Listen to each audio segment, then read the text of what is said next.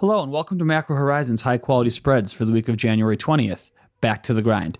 I'm your host, Dan Creeder, here with Dan Belton, as we discuss credit spreads that are now closing in on historically low levels and why we expect a powerful yield grab environment to continue propelling spreads to even narrower levels in the weeks ahead.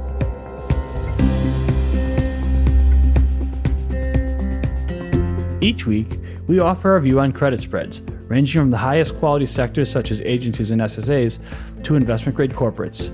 We also focus on U.S. dollar swap spreads and all the factors that entails, including funding markets, cross-currency markets, and the transition from LIBOR to SOFR. The topics that come up most frequently in conversations with clients and listeners form the basis for each episode, so please don't hesitate to reach out to us with questions or topics you would like to hear discussed. We can be found on Bloomberg or emailed directly at dan.creeder, K-R-I-E-T-E-R, at bmo.com. We value and greatly appreciate your input. The views expressed here are those of the participants and not those of BMO Capital Markets, its affiliates, or subsidiaries. Well, Dan, the title of our podcast episode today is Back to the Grind. We are clearly not referring to the work grind as we sit here at our home office for the 10th straight month. Never thought I'd say I missed the grind, but I think we can all sympathize with that sentiment these days. No, but instead, back to the grind, we are referring to the grind in credit spreads, which it's been 2 weeks since our last podcast. So why don't you get us caught up on the move in spreads in the past couple weeks? So spreads currently sit 4 basis points narrower on the year, and that's come amid mixed headlines. So on one hand, we have some pretty bad data, which has been largely expected given the increase in virus transmission rates, and that's something that has been priced and something that the market has been able to look past. There's also been disappointment on the vaccine rollout. And then on the other hand, you have positive headlines with respect to stimulus, which has surprised to the upside. Now President Joe Biden has proposed a $1.9 trillion stimulus package, which could pose significant tailwind for credit spreads.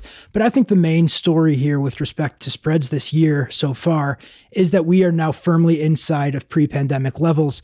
The Bloomberg Barclays Index closed at 92 basis points yesterday, which is a level we haven't seen since about February of 2018. Yeah, I agree with you, Dan. That's definitely the headline for me in credit markets at the moment. The Bloomberg Barclays Index inside of 92 basis points yesterday, a 3-year low, and less than 8 basis points from post-crisis lows, which were hit in February 2018, around 84 basis points. Now, looking pre-crisis, there are some observations there that are narrower than the 84 we hit in February 2018. There was an instance in 05 where credit spreads got down to the 75 basis point arena, and then looking back to the 90s, even lower than that. But we should also acknowledge that we're dealing with a much different index now than we were then. Obviously, since the dot-com bubble burst, really, we've seen the composition of the index start to change, both from a credit quality perspective. We've seen a shift downward in credit quality, as well as a shift out in duration. So we try to normalize for those factors, at least to the extent that we can. Normalizing for credit quality, not as straightforward, but we can sort of normalize for duration and just look at index spread as a ratio to index duration. Now, if we look at that normalized metric, at least adjusting for duration, we are currently sitting at the narrower spread levels since the index started printing daily spread levels in August of 2000. Again, in the 90s, there is data that goes lower than that, but we're looking at adjusting for duration, the lowest spreads in the last 20 years or so. And you're starting to see more and more commentary on, well, how much further can spreads go? And I think that that's a very, very important question, Dan, especially given our expectation for spreads to continue grinding narrower. How have you begun to answer that question? It's true that credit spreads are historically very tight right now, but when you look around at other asset classes, the same can be said for virtually all risk assets and even non-risk assets. So if you look at equities, there are near all-time highs. Treasuries are very rich relative to historicals. You have 10-year treasuries at just over 100 basis points. Even things like Bitcoin are soaring to all-time highs. It's hard to look around and find something that stands out as significantly attractive relative to historical valuations right now. So I think you have to look at credit spreads in that context and say, okay, even though spreads are very tight right now, you have to park your money somewhere. And there are significantly worse options out there than credit spreads right now. Yeah, I agree with you. I mean, obviously one that keeps coming up is break evens, that spreads only have to widen X basis points to wipe out your carry advantage. And that's, the lowest in decades. And yeah, that's all true, except you can say that for just about any asset class. Even just look at treasuries. Well, look, treasuries are yielding 110 in the 10-year and much lower than that inside the curve. You take that duration risk and Treasuries only need to move higher by X basis points and it would have been better for you to just sit in cash. Like that break-even analysis, that can be made for just about any asset class. So while we accept that that's true, you have to look at the fundamental picture. And the fundamental picture right now for credit spreads is there's just not much reason to expect spreads to move wider. And fundamentally right now, we're in this sort of like period of limbo, I like to call it. Like you talked about earlier, Dan, you mentioned how the economic data is starting to take a turn for the worse. And that's true. Obviously, we saw very disappointing retail sales numbers, non-farm payrolls for December, but the market basically looked past it. And I think that's going to be the trend we're looking at here because we have two things. We have a stimulus package that's going to fill some of that hole.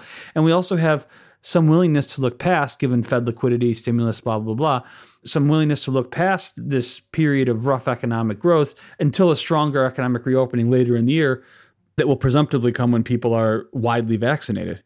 But on the other hand, we really have no credible evidence that there's going to be widespread vaccinations, that people are then going to return to normal, that we're going to get this strong economic reopening. That's not going to happen for months. So we're just in this like sort of limbo period now where, you know, from a fundamental perspective, spreads are just sort of adrift while we await evidence that this economic reopening is actually going to meet everyone's optimistic expectations. And without fundamentals really providing a strong push-pull in either direction, I think it's going to really come down to technicals. And I think from a technical perspective, things are looking very good for credit spreads right now. Yeah, Dan, they are. So when we talk about technicals, I think it's important to focus on supply as well as demand technicals. And the demand technicals are extremely strong right now. When you look at, for instance, new issue concessions in the primary market, it's very evident to me how much demand there is out there for credit. New issue concessions have been negative on average for each of the past 6 months in the corporate market. And that's largely been a function of the Fed urging stronger demand for corporate debt, like we've talked about, given how rich all other asset classes are. And then on the supply side, there's also reason to think that technicals are going to turn a little bit more constructive than they were in 2020. Of course, 2020 brought record heavy supply. We don't expect light supply in 2021, but it shouldn't be as much of a headwind as it has in recent quarters. And as a result, we are overall pretty constructive on technicals. Yeah, I want to come back to the supply estimate, and we'll talk a bit about supply later on. But I want to circle back first to, you know, one of the key points you made there, and that's that demand technicals remain extremely, extremely strong. And so if from a fundamental perspective, we don't expect spreads to really feel strong influence either way, it's going to be technicals that keep grinding the market narrower. Eventually, higher treasury yields is going to be something that's going to be a concern, but Treasury yields have found stability in the past week or so after a run up to 119 in 10s. And there's just this growing acceptance that it's going to take a lot for Treasuries to get above that level anytime soon until we start to see some of that credible evidence that we're not going to really be able to see for the next few months. So we're going to have Treasury rates anchored at very low levels and strong technicals that we think can continue to push credit spreads narrower and rival that 84 basis point low we hit in February 2018. I think that's well within range in the next couple months, but it will likely be a slow grind there as technicals sort of push their way down and cash gets put to work. It won't be a sharp repricing to the 80 to 85 basis point range. And then I do want to second your point that there is evidence of this yield grab that we've been sort of harping about and is driving our view. There is evidence of it. Net new issue concessions, like you said, have been negative for 6 months in a row. And I think it's also important to note that they've been more negative for some of the traditionally lower liquidity or lower credit quality borrowers. You're seeing outperformance from those borrowers that's really exemplary of a yield grab type of environment. And then, I think we should return to your discussion on supply because after a really, really gangbusters first week of the year, IG supply is sort of disappointed these past couple weeks. Yeah, so to start off the year, we saw $55 billion in IG corporate supply, which is pretty heavy, just a little bit below 2020's pace. But since then, we have disappointed. Last week, we saw just $26 billion. And this week, it's looking like we're going to be even below that. So through the first 3 weeks of the year, it seems like this is going to be just above the lightest we've had in the past 5 years, which was 2019. We saw $79 billion. But supply should be considerably lighter than each of the other past 5 years. And I think that's really important because our forecast for IG supply this year assumed that issuance would be relatively front-loaded. We thought that there would be this period of uncertainty in the beginning of the year ahead of vaccinations, that there would be more issuance at the beginning of the year, and then issuance would slow into the second half of the year. But now, in the heaviest issuance month of the year, precisely in this period when we were expecting uncertainty, that portends to me a middle-of-the-road to potentially lighter year than we were expecting. And in looking at street projections for corporate issuance this year, we were pretty much middle of the pack. It was a wide range this year. We were close to the middle with a pretty heavy concentration there around the 1.3 trillion mark. So, obviously 3 weeks, we're not going to draw broad sweeping conclusions over 3 weeks. It has been, I don't want to say a high risk 3 weeks, but, maybe if you look at this January compared to Januaries in the past, we had the special Georgia election. Maybe there was some more slightly, reason for caution. I don't totally believe that, as you can tell by my inflection in my voice going way up there. But, I guess the point is, we can't draw any broad conclusions yet, but supply potentially falling short of expectations now has to be on the radar and would only further enhance the rationale behind this yield grab being even that much more powerful and putting that much further downward pressure on credit spread. So I think that's definitely something to monitor. Very quickly, I'll touch on the SSA market. Issuance hasn't been as light there. Obviously, issuance in the government and government-related sectors is going to be much higher this year, just given the outsized government response to the pandemic. But even where issuance has been heavy in the SSA market, we saw $20 billion in issuance last week. That's only the second time since 2010 that SSA issuance has breached $20 billion in a single week. We saw huge demand and negative new issue concessions on most of the deals, particularly even looking at like 10-year JBIC deals or an issue from Korea Development Bank. Like some of these issuers that typically trade out at a wider spread, you're seeing negative 3-4 new issue concessions on those borrowers because you're getting incremental yield there. So really across the credit spectrum, we're seeing this building evidence of yield grab. And I think that's what is really the driving force behind our expectation for credit spreads to continue narrowing here. So Dan, as we wrap up here, we've established we expect credit spreads to continue narrowing, but is there any particular way that you prefer to express that view? Yeah, so I think in the IG corporate market, there's a decent amount of value right now in triple Bs. So if you look at the spread relationships from different credit ratings, single A's are very rich to double A's right now. There's a little bit more value in triple B's to single A's. Now, this relationship is not wide by historical standards, as we've discussed, nothing really is right now. But we see some potential for triple B's to narrow relative to single A's. In contrast, when you look at the single A to double A relationship, that is near multi-year historical tights right now. And this is typical of a yield grab environment. It typically starts with the highest credit quality and moves out the credit spectrum.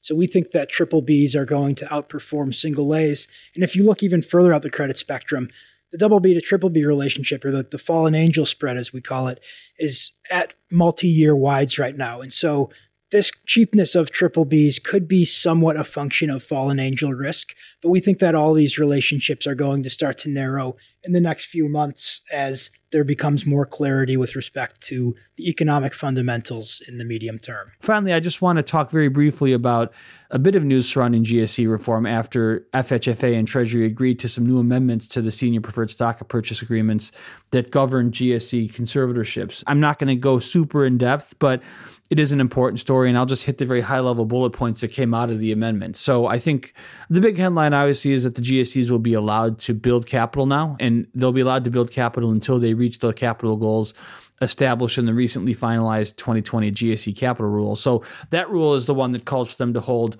approximately $275 billion worth of liquidity compared to the current cushion that's allowed of $45 billion. So obviously, a ton of liquidity that needs to be built there. It's going to take them at least a decade if they do it just via retained earnings. So this basically means that the GSEs aren't going to be paying dividends to the Treasury for the foreseeable future. So as compensation for no longer receiving dividends, I think the key point here is that now Treasury's ownership stake in the GSEs, referred to as their valuation preference, is going to increase by the amount of each GSE's net worth going forward. So the big factor heading into these amendments, since they were widely expected, but the one unknown was whether or not Treasury would reduce its ownership stake in the GSEs and potentially pave the way to letting them out of conservatorship.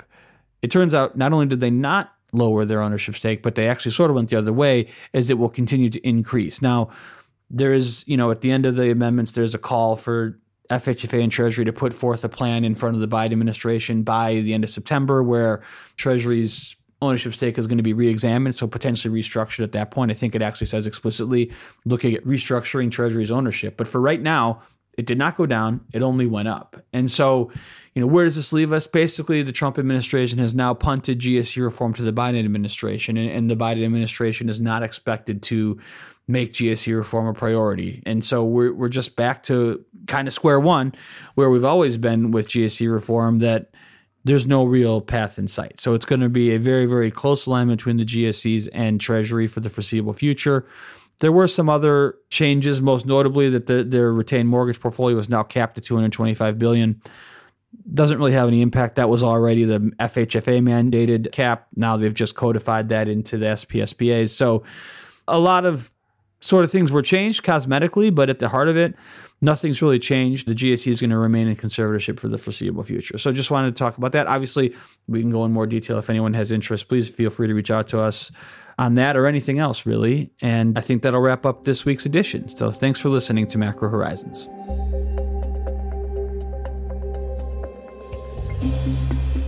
Thanks for listening to Macro Horizons. Please visit us at bmocm.com/macrohorizons. As we aspire to keep our strategy efforts as interactive as possible, we'd love to hear what you thought of today's episode. Please email us at daniel.belton, BELTON, @bmo.com. You can listen to this show and subscribe on Apple Podcasts or your favorite podcast provider. This show is supported by our team here at BMO, including the FIC Macro Strategy Group and BMO's marketing team. This show has been edited and produced by Puddle Creative. This podcast has been prepared with the assistance of employees of Bank of Montreal, BMO Nesbitt Burns Incorporated, and BMO Capital Markets Corporation. Together, BMO, who are involved in fixed income and foreign exchange sales and marketing efforts. Accordingly, it should be considered to be a product of the fixed income and foreign exchange businesses generally, and not a research report that reflects the views of disinterested research analysts. Notwithstanding the foregoing, this podcast should not be construed as an offer or the solicitation of an offer to sell or to buy or subscribe for any particular product or services, including, without limitation, any commodities, securities, or other financial instruments. We are not soliciting any specific action based on this podcast. It is for the general information of our clients. It does not constitute a recommendation or a suggestion that any investment or strategy referenced herein may be suitable for you. It does not take into account the particular investment objectives, financial conditions, or needs of individual clients. Nothing in this podcast constitutes investment, legal, accounting, or tax advice, or a representation that any investment or strategy is suitable or appropriate to your unique circumstances, or otherwise constitutes an opinion or a recommendation to you. BMO is not providing advice regarding the value or advisability of trading in commodity interests, including futures contracts and commodity options, or any other activity which would cause BMO or any of its affiliates to be considered a commodity trading advisor under the U.S. Commodity Exchange Act. BMO is not undertaking to act as a swap advisor to you or in your best interests in you. To the extent applicable, will rely solely on advice from your qualified independent representative in making hedging or trading decisions. This podcast is not to be relied upon in substitution for the exercise of independent judgment. You should conduct your own independent analysis of the matters referred to herein, together with your qualified independent representative, if applicable. BMO assumes no responsibility for verification of the information in this podcast. No representation or warranty is made as to the accuracy or completeness of such information, and BMO accepts no liability whatsoever for any loss arising from any use of or reliance on this podcast. BMO assumes no obligation to correct or update this podcast. This podcast does not contain all information that may be required to evaluate any transaction or matter, and information may be available to BMO and/or its affiliates that is not reflected herein. BMO and its affiliates may have positions, long or short, and affect transactions or make markets in securities mentioned herein, or provide advice or loans to, or participate in the underwriting or restructuring of the obligations of issuers and companies mentioned herein. Moreover, BMO's trading desks may have acted on the basis of the information in this podcast. For further information, please go to bmocm.com/macrohorizons/legal.